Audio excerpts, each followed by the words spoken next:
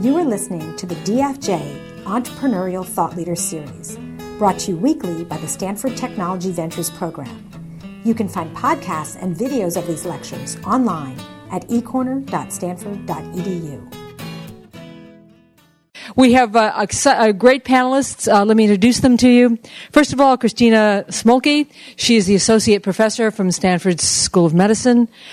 She has her lab is focusing on new molecular biology and genetic tools. And I am now going to show my age and put my glasses on so I don't blow my intro of Christina and others.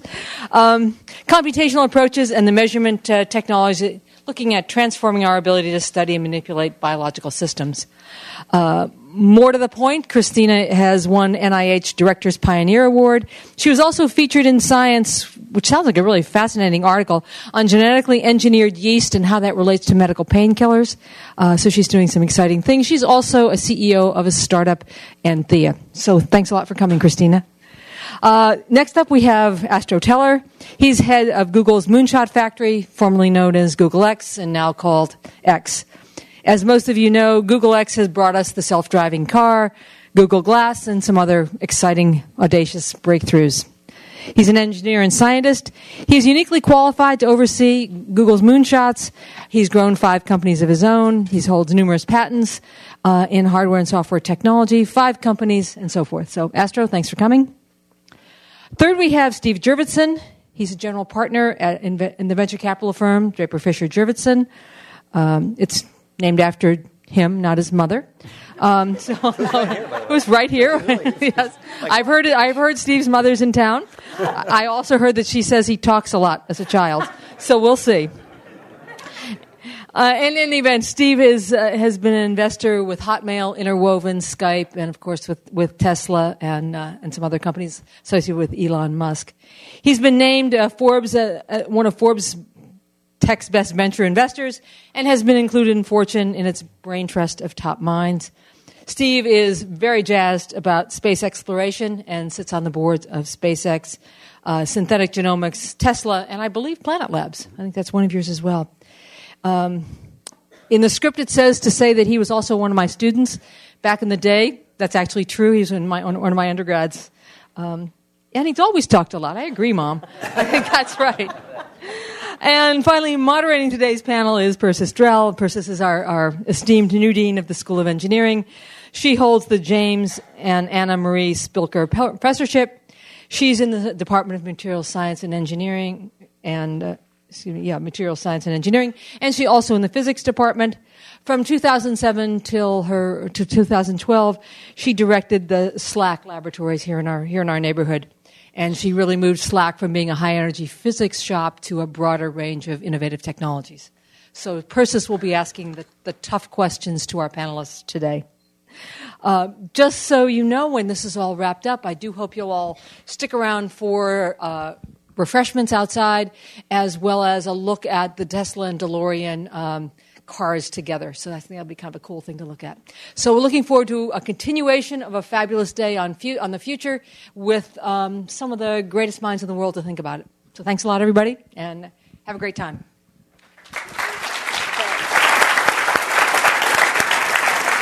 So I get to have the fun of asking the questions to this really great panel with 3, I'd like to point out, really different points of view. Steve's venture capital funding, cool new ideas.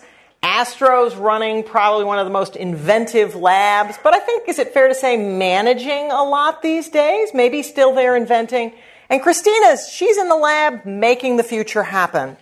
Though the future is the theme, and so I want to start out by asking our panelists to look back. Now, because Back to the Future came out 30 years ago, I was going to ask them to look back 30 years, and then I realized that all of you in the audience weren't even in existence 30 years ago, and that wouldn't mean anything. So we're just going to ask you to look back maybe 10 years, and maybe I'll start with you, Steve. Name one thing that didn't happen that you were sure was going to happen 10 years ago. Oh, wow. I knew you were going to cold call me, but I still didn't prepare a thought. There's a bunch. 10 years is tough because there have been so many mistakes that I'm trying to timestamp them. So during the just one. Oh, okay. I thought Amazon was going to be an anachronism and totally made obsolete by distributed, federated, personalized systems. I thought Netflix would fail because clearly video is going to come over the internet, not these DVDs they were mailing at the time. So these industry transitions, like a company that starts in one area but expands or pivots or grows, I just didn't see those coming. And I think I was maybe at the tail end of being wrong about nanotechnology and the rate at which it would impact the world and how it would, and whether the term meant anything to anybody but me and a few geeks like me. So that was a whole section of mistakes leading up to 2005 around that sector. So Astro, you get the flip side. What did you predict that is happening? What'd you get right? Oh, you guys the same one. I'm with Steve. I think it's more interesting.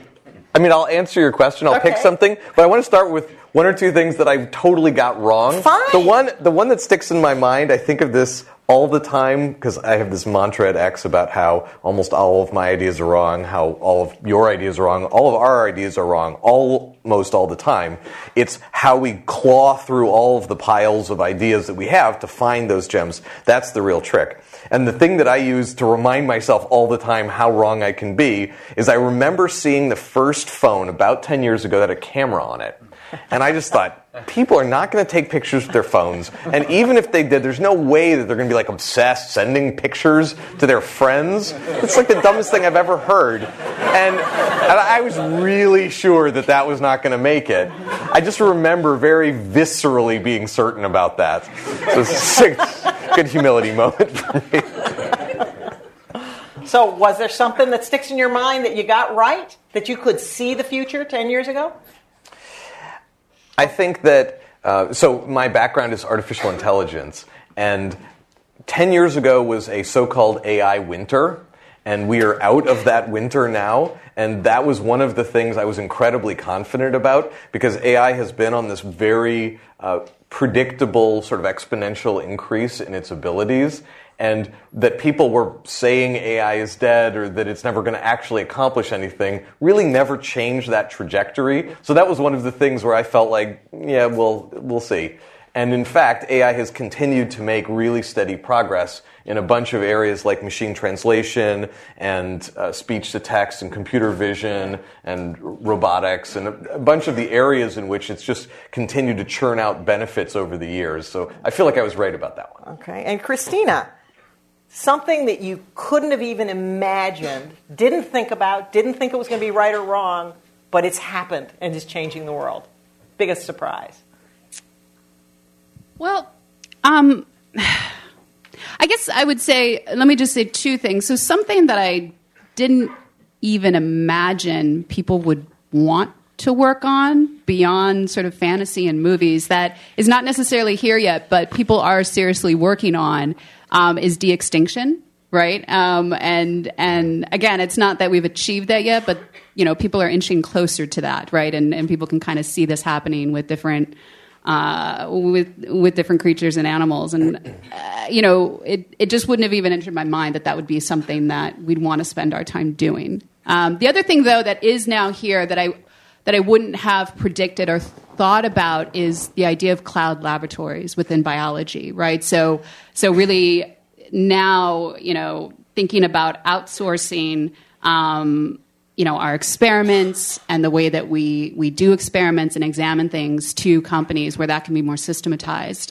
would not have been something that I would have even thought, was possible or that there was even really a market for. So now let's turn to the future. Steve, what's the coolest thing in the pipeline?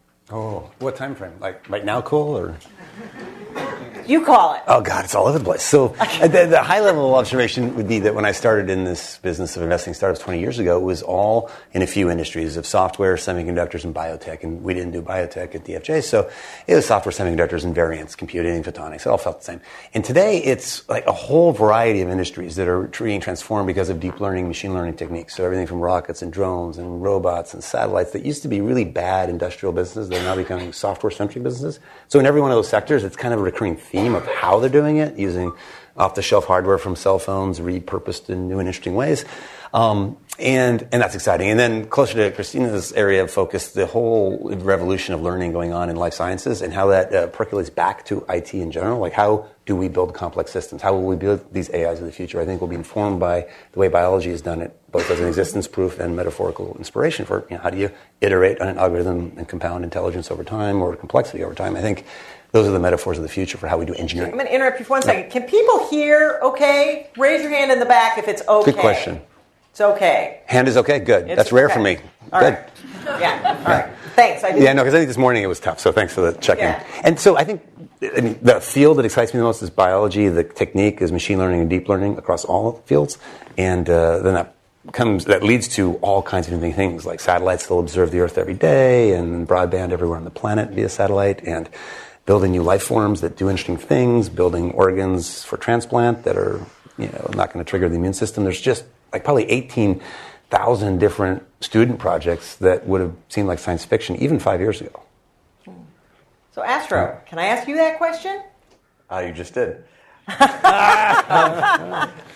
Obviously there are specific things that I can't answer, but one of the things that excites me, which is related to what Steve said, is when I look at the commonality across a lot of the things that we're doing at X, I notice that a lot of the projects are both non-traditional in being robotics, but in fact actually are robots. So we're trying to get the other 4.5 billion people who don't have a good internet connection today, an internet connection via a network of stratospheric balloons. But in fact, those balloons have to do a lot of sensing. They have a lot of actuation. They can rise and fall. They're trying to pick the winds that they grab and cause themselves to sail to keep themselves into useful places. So if you have sensing, you have computation, and you have actuation, in the very general sense, you're a robot.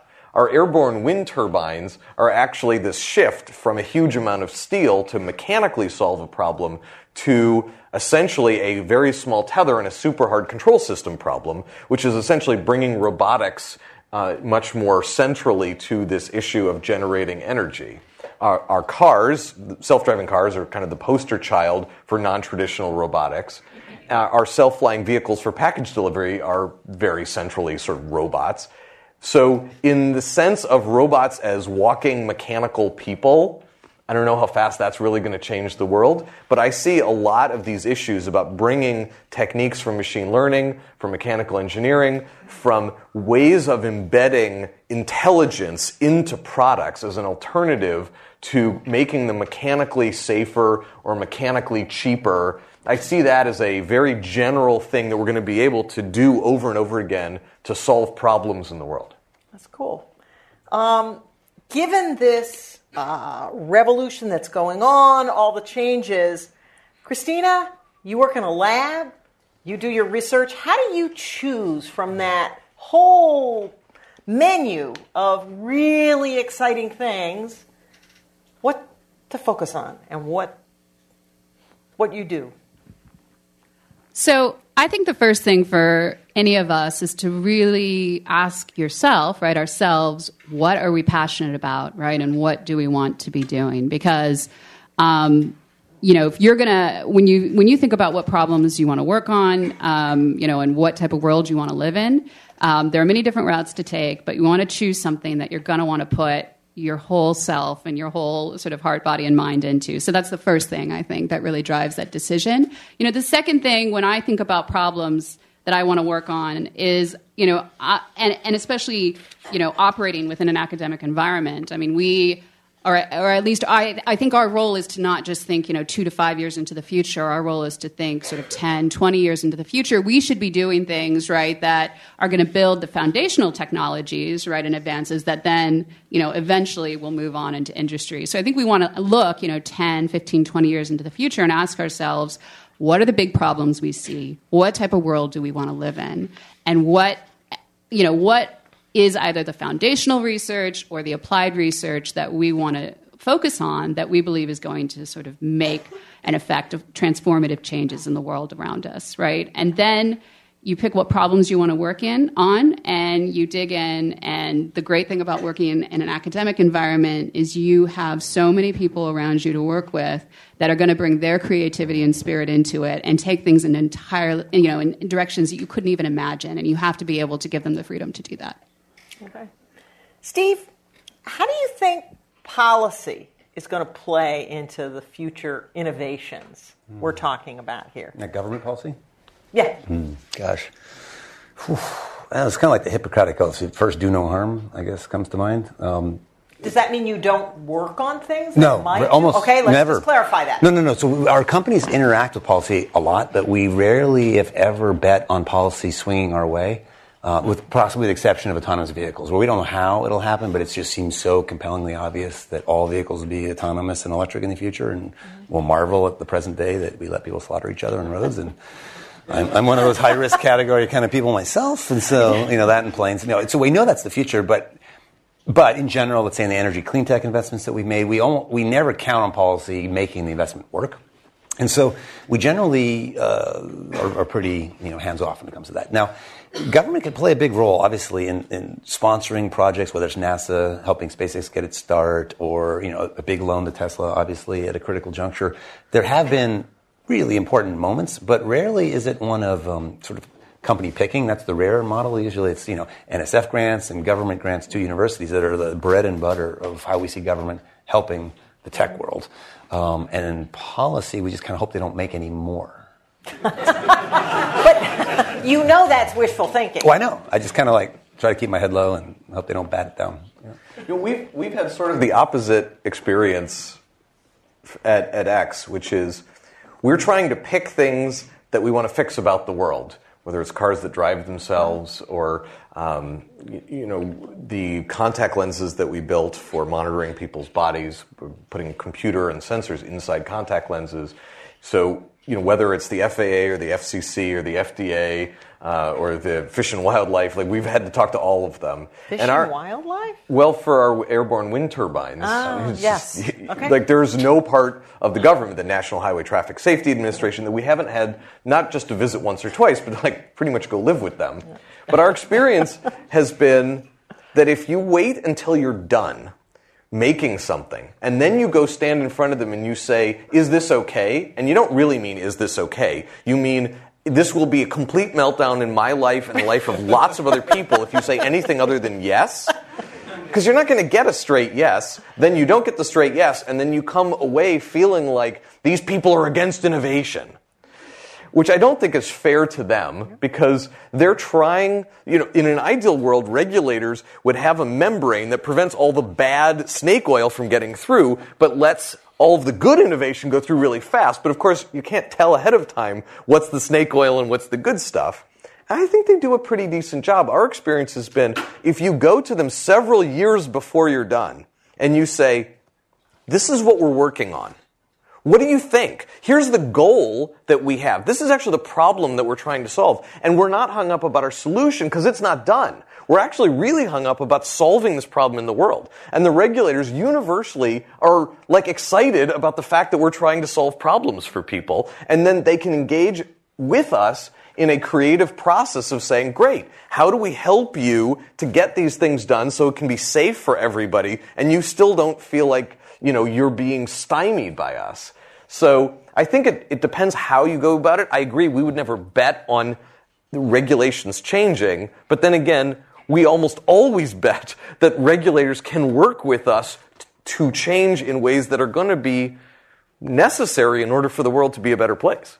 I love the optimism of that answer. Having spent quite a few years going back and forth with Washington, I can't quite be that optimistic, but I'm going to subscribe. I'm going to subscribe because it's the right way to do it. No, absolutely. So I'm going to switch the topic now because this room is filled with students. And I'm anticipating that you three might have different views on this, but I'd kind of like your thoughts on how do we educate the engineer of the 21st century? What's the view of a broad education versus, should we just become Stanford Tech? I mean, 36% of our students are graduating in engineering. Why not all of them? And what do you think is important about what one learns in college and carries forward from it. And so maybe I'm going to give it over to Christina for the first try on that one as the educator who's actually in the classroom teaching, and then I'll go to Steve and Astro. First and foremost, and especially if we're talking about engineers, I think, and I know a number of my colleagues also believe, because we have a lot of conversations about this, that one of the most important things we want to teach our students is how to choose what to work on, right? Because you are going to go on and continue to learn, right, and continue to add to your knowledge, but being able to kind of make decisions about this is something that is something good for me to invest my time in. This is something that is not. These are the implications of this particular technology that I might develop. Here's the ethical implications. Here's societal implications. Here's implications in terms of access and how will that affect the world around me. Those are really important things to learn, right? And where to spend your time on. So we try to structure a lot of our classes to bring those elements in, right? That's the first thing. Second thing, I actually do think it's important for students, especially now, right, to be able to work in teams, interdisciplinary teams, right, and leverage each other's expertise, and also be really good and effective at communicating with each other and handing off tasks and being able to pass off knowledge in that way. So that's another thing that we try to bring into our classes. And the third thing that I will say, which is just sort of very broad and general, and this came up in an earlier discussion we were having today, is I think many people would agree, and I might be biased in this, but many people would agree that that there really is sort of a revolution happening within the field of biology, right? Especially with sort of advances that we see in genetics, genomics, the way that we treat DNA as information, and I think traditionally biology has been almost sort of a niche, right? Many engineers, only don't have to take a biology class, right? We might have to take a physics class, we might have to take a chemistry class, but there's not a broad, even basic literacy in biology. And I think we really need to change that and treat it as something that everybody should be broadly literate in to really be able to move, into this next realm of technological advances that we're going to see. And that will also allow us to think about how we bridge biology with computer science, with information science, right, with mechanics, et cetera, and allow us to move across these different disciplines. And I think that's very important and something that is a deficiency right now in how we train students. So Astro, do you agree with her? I think that's exactly the right set of stuff that we look for. How great are they at communicating? How great are they at learning? How practiced are they at working in groups? So that's the stuff that we should be training people to do. I'm actually not a huge believer that you have to pick what it is you're going to be an expert at now, study that really hard, and then go out and shop that expertise for the rest of your life. The bad news is that the stuff that you're learning now is going to be fairly irrelevant in 10 years. Seriously, just get prepared for that. It is going to be irrelevant. Yeah, remember that when you're doing your homework sets tonight. Right. No. But the good news is that the skill of learning things quickly, figuring out how to understand first principles and be able to reconstruct your knowledge even after you forget 90% of it later, those skills are critical for the rest of your life. And picking up those through those homework sets matters actually way more than the actual knowledge that you're taking in. I just had someone sit down with me who used to be a tank battalion commander. His first job after being a tank battalion commander was to come to X, and he was doing field ops for Project Loon, the stratospheric balloon project. Now, a few years later, he is literally designing the balloons. He had no background in any of that before, but he's fantastic at it. And he was saying, well, maybe it's getting time to hand that over. My team is really developed, and I'd like to kind of go back to the early stages and do some more stuff. And I said, why don't you just join another field ops team? That worked for you the first time. Just go get some mud on your boots, jump into a team. Even though you're really expert at these things now, they won't know it, and you're probably going to develop a new set of expertise that has nothing to do with balloon design by the time you're done. So don't get wound up about it. Just take that quick step back and you'll rocket forward again. And I think the same is true for everyone in this room, that if you plan for static stability, you're going to be really frustrated. But if you can build the skills of dynamic stability, it's going to be awesome. Yeah. Steve? I want to amplify that and totally agree. A framework for what Astro's saying is if you believe, and I think you should if you're close to science and engineering, that we're in an era of ever-accelerating technological change. You can think of Moore's Law as one epitome of that. Then a corollary is the lifespan of any given idea, company, technology, product, you name it, is going to become more and more ephemeral. And so your career, your life of lifelong learning becomes all the more imperative, right? Process learning, how can I learn? How can I engineer better? How can I pivot to something new from what I've done are critical skills. So translating to what that means here today, think about methodologies of engineering, like that. Well, you have the scientific method. You have methodology of traditional engineering. You have these unusual things like deep learning and machine learning that are closer to an evolutionary algorithm. And learning more about that in biology and how it infuses all fields would be important. So if I could take what Christina said, I'd say everyone here, no matter what you're studying, to learn a little bit about biological systems and how they work, and a little bit about computer science, will be almost like the connective tissue between almost anything you want to do in your life. Because I think those are the metaphors, the frameworks that will apply to almost everything. And then you might think, in terms of what you prioritize, what do you uniquely bring to the table? What quirky background, and either academically or what have you, can you combine in ways to have insights about solutions to problems or areas of the world to focus on that everyone else in the room isn't also doing? Because it's those interdisciplinary pairings of ideas, I think, where true meaningful breakthroughs come through. And that's, frankly, I think where you learn. I think that's where a lot of excitement comes from, and that's what pushes the world forward. Can I just give two super quick examples that just made me think? The sort of COO for Google X, whose name is Tom, who has a lot of the central teams under him. These are people like strategic sourcing. These are people who go negotiate with our supply chain and say, hey, we'll give you $1 million if you'll make this totally weird thing that you've actually never made before, and then maybe if we need it, we'll get, thousands of them from you. That person, his background is not finance. He didn't work at McKinsey. He was first in his class in computer science at Oxford.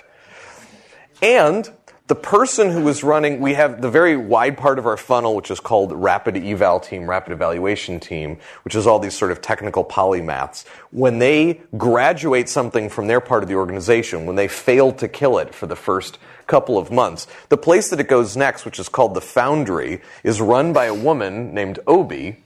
And Obi has no technical background, and yet all of the things that we're doing, she actually was running marketing for about a third of Google before she came to X, and now she's running a bunch of teams that are doing incredibly technical things, and she is perfect for that.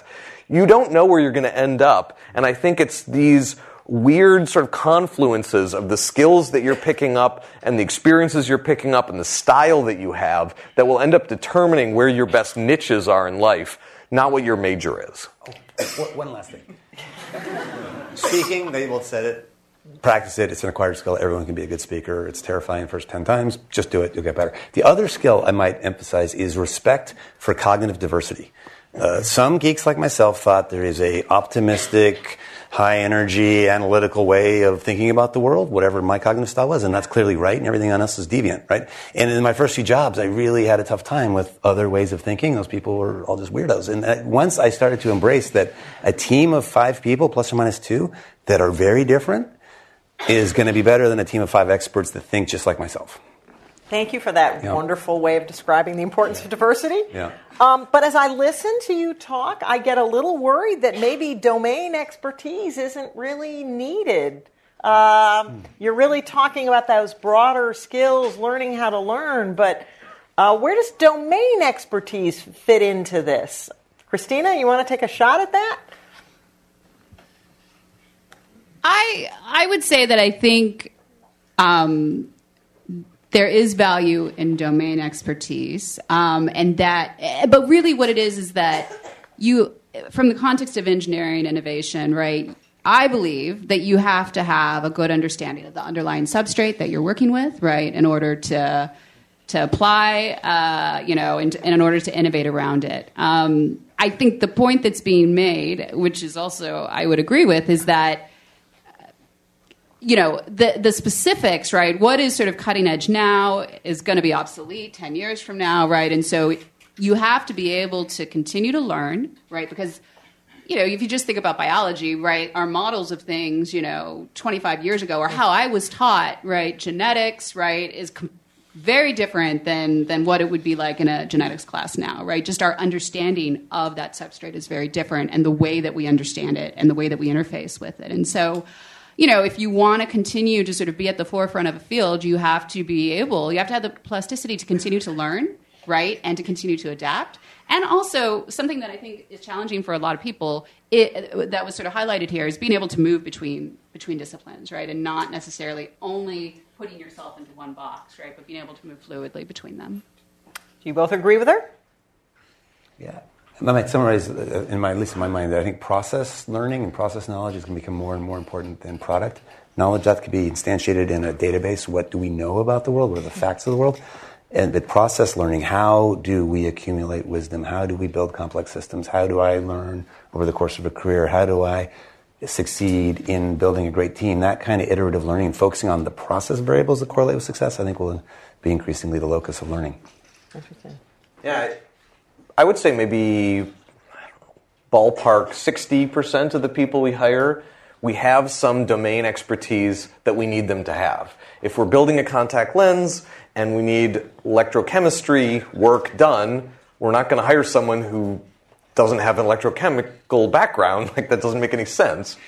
But there are lots of people who have electrochemistry as part of their toolkit. That really is like table stakes, even for those jobs. And there are people some of whom don't actually have electrochemistry as a major and still have that as their expertise. And all told, that's maybe 60% of who we hire. There's a lot of like, Sally is amazing. Let's just get Sally because like we're crazy if we don't have Sally as part of our team. And if that's 40% of everybody, and there's some of the other 60% where you kind of didn't learn soccer from the book, you just ended up playing a lot of soccer, whatever, you know how to play soccer at the end of the day, and that's what we need, great, you're hired. Okay. I think people focusing on the domains for any reason other than because you love it is probably not going to get you what you want. So I'm going to just ask one more question to the three of you, and then we're going to open it up to the audience. So I just want to put the audience on notice that in a minute I'll turn it over to you. But I had one last question. A lot of the technology, Steve, that you fund, Astro, that you develop, Christina, the potential of technology you develop in your lab, there are a lot of societal implications. And some of them are not always positive.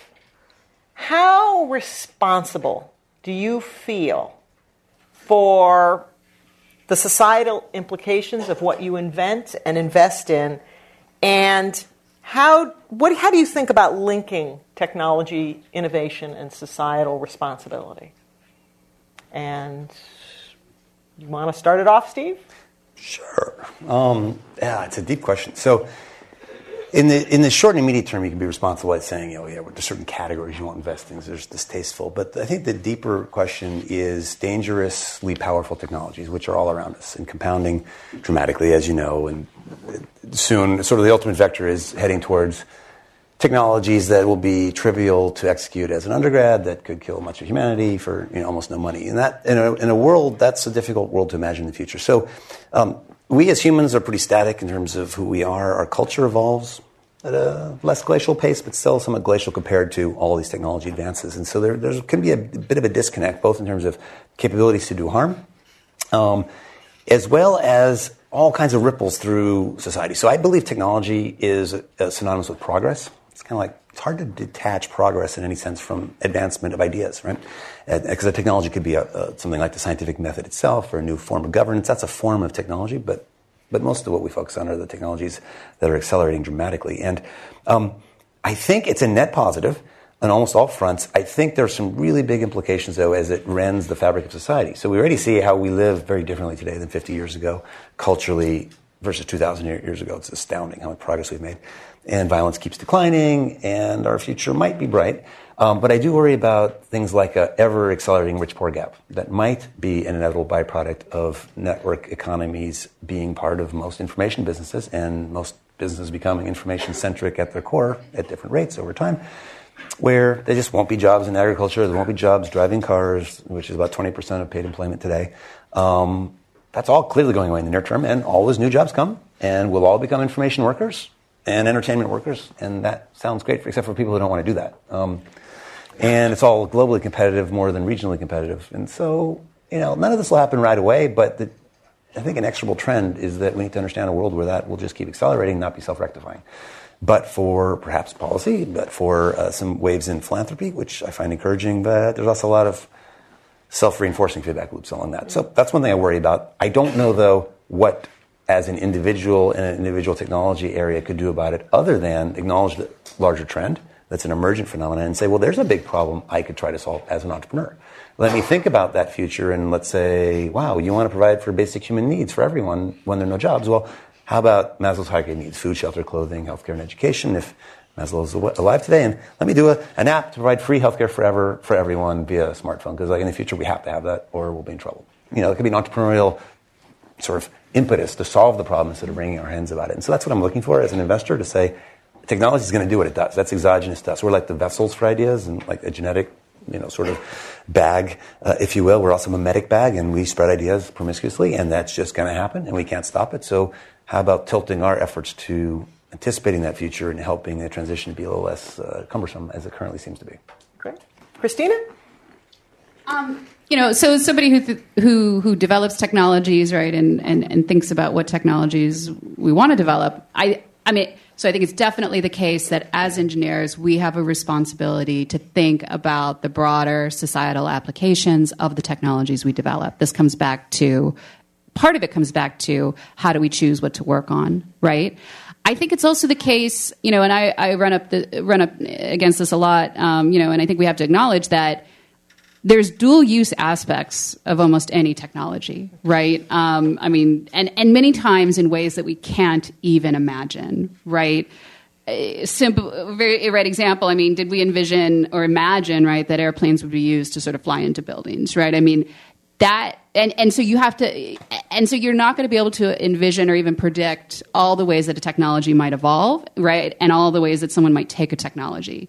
I think with many technologies, you can think about sort of short-term, right, or immediate, how it might be misused, and then you can come to some conclusion about whether you think, what are the pros and what are the cons, right, what are the trade-offs, and is the overall good worth the risk? And then I think what plays into it also is you want to think about policy around it. For some potential risk, for some potential dual use, there's a lot that we can do working with regulators, working with government to think about policy that can be developed to ensure that, as new technologies are introduced, we're mitigating, what's happening in other societies and making sure that that's being minimized. And thinking, again, about the culture of how we train our students so that we're training, right, cadres of students and engineers that are going to go forth and innovate and apply things positively. Great. Astro, the final word on that topic. When we're working as scientists, as inventors, as entrepreneurs in any area, obviously there's a significant responsibility. But that responsibility can't be to control the outcome of society. That's not the job of any of those people. It's not necessarily anyone's job, but if it is anyone's job, it's the job of the public sector, not the private sector. Now, that doesn't waive all responsibility from those people, but it means that their participation in the process is one of transparency and education. That means participating with the public sector by saying, here's what we're working on. Here's what we know about what it's likely to be in the future. You can help, or we can help you think through what we might not know and maybe discover some of those things ahead of time. Let's talk about that. I want to make sure you, the public sector, understand as best as possible, and then that's your job, not our job, to control this thing. Because when we pursue any kind of technology from a perspective of fear and secrecy, we are crippling it. We are turning it into something less than what it otherwise could have been, and we are ceding the real development of that thing to the very people we're most afraid of. So instead of painting these technologies as the poster children for our fears, we should be accepting that the world is changing and doing our job as educators to the public sector of the ramifications of these things, but then continuing to move these things forward without embarrassment. Great. All right, let me now turn it over, and I think your hand was first up, so you get the first question. So there's this interesting idea that generational privacy norms have developed as a result of, say, Facebook sharing photos like you were talking about before. And I wanted to ask you, to what extent do you think technology drives our value systems? And to what extent are the technologies that you develop and fund a product of the values you would like to foster?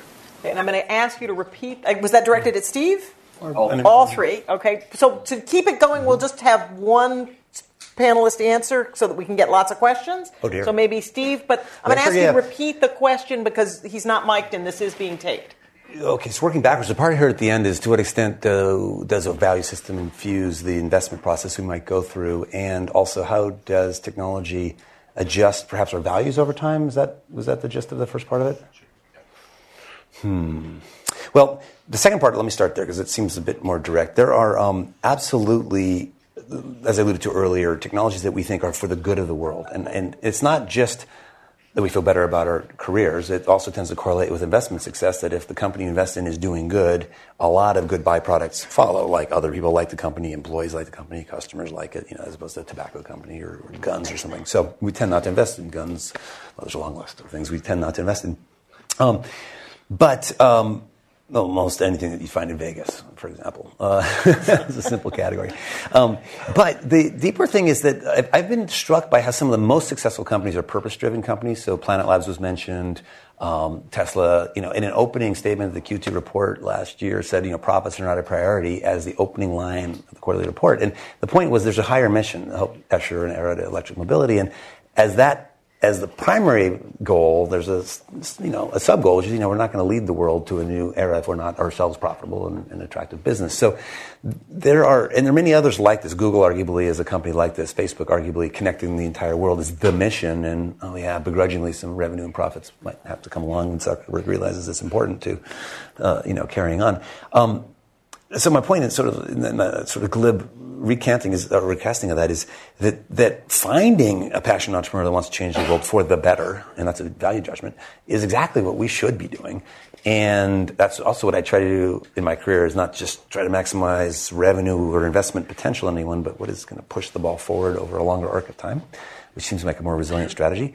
I think our cultural norms and mores do shift over time. I think our circle of empathy continues to expand. And you can look at entrepreneurship itself as a bellwether of that, which is people used to think 20 years ago about U.S. companies in the U.S., serving U.S. companies for U.S. benefits. And now it's clearly global. In the case of Elon Musk, even interplanetary. Let's help out, those future Martians. Literally. That scope of ambition is amazing. And I think in the long arc of human history, like the family unit, the tribe, the city-state, the nation-state, the globe, all sentient beings, that seems to be how our scope of empathy expands. And I think it's largely by awareness, communication technologies that enable this awareness, and frankly, the cultural evolution that co-evolves with our technological evolution. So again, 2,000 years ago, rape, genocide, and slavery were all fine, according to mainstream opinion. Pretty weird in certain cases, like warfare, when you need to smote somebody.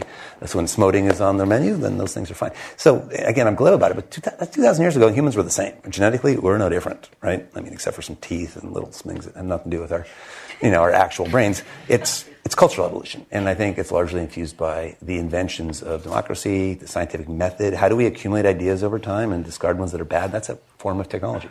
So maybe the scientific method, more than anything else, has accelerated the pace of learning, progress, and betterment. Okay, next question. Young lady in the front row. So you talked a lot about how process education is becoming more and more important than maybe domain knowledge for most people. But a lot of students, when they're graduating, don't really know where to find that, so maybe end up in a job like consulting or banking or somewhere where they pitch a lot of needs, but maybe you don't get as much of that as you seem to think. If you were graduating school now or advising someone who were, where would you recommend going to get that process education? Astro, you want to take that one and repeat the question, please? I will.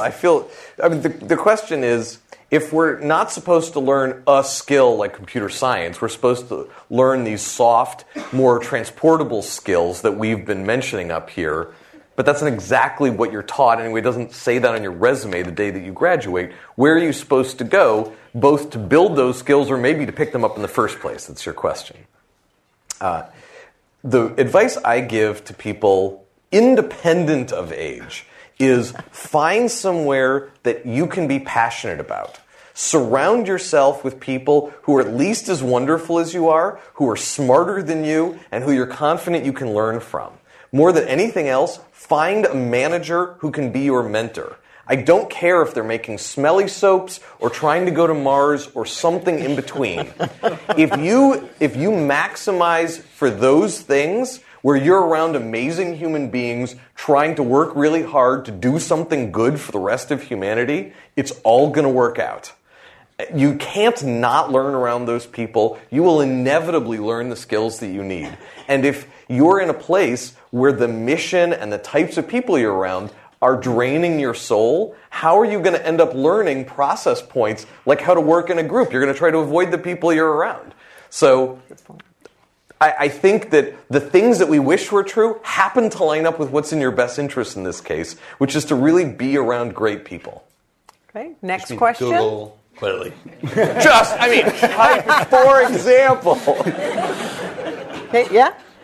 Mr. Teller, what you said about the responsibility for the private sector in terms of the societal implications of your actions, the first thing all three of you said was what you need to do is you need to figure out how to change society. That's what technology fundamentally does. So if that is your goal, to change society, aren't you a little responsible for how society changes as a result of what you do? Doesn't that put more of a pressure on you to see the impacts and deal with them as they come up? I think so. The question is, if it's our goal to change society or the world in some way, however well-intentioned our goal to change the world is, then doesn't that add some incremental responsibility to us in how the world ends up changing as a result of what we build? I think that's a totally fair question. I'll make 2 points. First of all, while I certainly wouldn't use that to dodge the responsibility. If someone is making a technology, has no idea what it's going to do in the world, and is just going to throw it out there without even a goal to make the world better in some particular way, I can't see how that's better from a moral perspective than actually seeking to make the world a better place. So if you pick something like, let's say, cars that can drive themselves, you need to work out early on whether you believe in your heart collectively that that's actually going to make the world a better place. Now, no technology, as she was pointing out, is an absolute positive. All technologies are net positives, or at least have the potential to be net positives, but none of them are absolute positives. So you have to go through the math and say, is this a reasonable thing to do? By the way, we probably throw out 30% of our ideas purely on the basis that it's a zero-sum game, that we could make money, that it's not even necessarily bad for the world, but that it's not strictly adding value to the world, it's just shifting the value from someone else to us. And even that leaves us cold, and we say, nope, not going to do that one. So we go through that process. But, for example, if, just to use self-driving cars, there are going to be people who have new jobs because cars can drive themselves. Surely there are going to be some people who don't have jobs anymore because cars can drive themselves. I'm compassionate about that, but I'm not sure that justifies 1.2 million people a year dying in car accidents, that we would just maintain the status quo of those jobs. Because the fundamental problem, I believe, is that we are failing the young people of our societies around the world. We are not doing a good job of training them. And let's say in the limit we were doing an abysmal job, and it might not be much better than that, frankly, of training the young people of the world to be really ready for the future. What should we do? Stop all forward progress? Not cure any more diseases?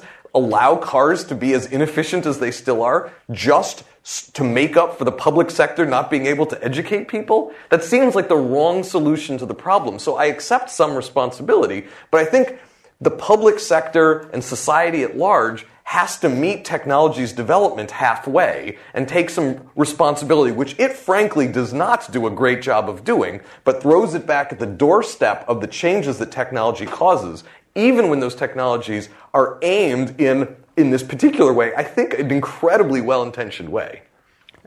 Maybe one last question over there? I thought you said that maybe we will have digital immortality at the latest 30 years or even 15 years from now. And my question is that the end of education as you know it today? Because we can just copy-paste... So can we try repeating that a little bit more slowly? And it's going towards Christina. Okay. So Ray Kurzweil said that we will have a digital immortality at the latest... Digital immortality. Digital immortality by Ray Kurzweil. Yeah. So at the latest 30 years from now, right? Maybe even 15 years. And my question is that the end of education as we know it? Because in 15 years, we can just copy-paste the skills that we get from the university, for example. Is it the end of education we know it if we can upload our consciousness to a computer? Yeah. And why do we need to stop learning then? Yeah. Why? No, wait, why would that follow? You can copy-paste the skills. But you copy-paste ignorance. I mean, how do you... How do you make that progress thing happen of learning? Because, for example, skill to bike or to drive or something like that. It's actually we can see. We can see from the brain how we can do it. You don't have to. You can do everything online. You can just download. You don't need to go to school. You just read it off the computer. So it's basically why won't online education take over everything? No. Is that what you're saying? He was saying no. Just download it in your brain like the Matrix. So like the Matrix. Have you got that one figured out? I know jujitsu. Right. Yes, right. Like reality check. Just because Ray Kurzweil believes in transhumanism does not believe that anybody else believes in that. Right. Okay. Just, you're not wasting your time going to school, and I would be willing to bet your grandkids are not going to be wasting their time going to school. I think it's actually an important reason why that intuition follows. When you grow a brain, a real brain, or you create an equivalently complex neural network or deep learning algorithm, the actual inner workings of it are completely inscrutable. It's only really understandable at its interfaces, having to do with the way in which those algorithms work. Same is true for evolution and the path dependence of how we get to where we are. So you can't, even though Jeff Hawkins at the end of his book on intelligence just off out of nowhere says we'll cut and paste like French language skills or, between these evolved artifacts, I don't think that's possible at all because we have no example around us in information networks, rich, complex information networks where the evolved product of biological evolution, deep learning, machine learning, any of these is cut and pasteable. What is much more efficient is just grow a new one from scratch. And so you'll be learning more than ever before, just more rapidly. Okay. We are at the end of our time. I want to thank people for coming, and I especially want to thank our speakers for their very interesting insights.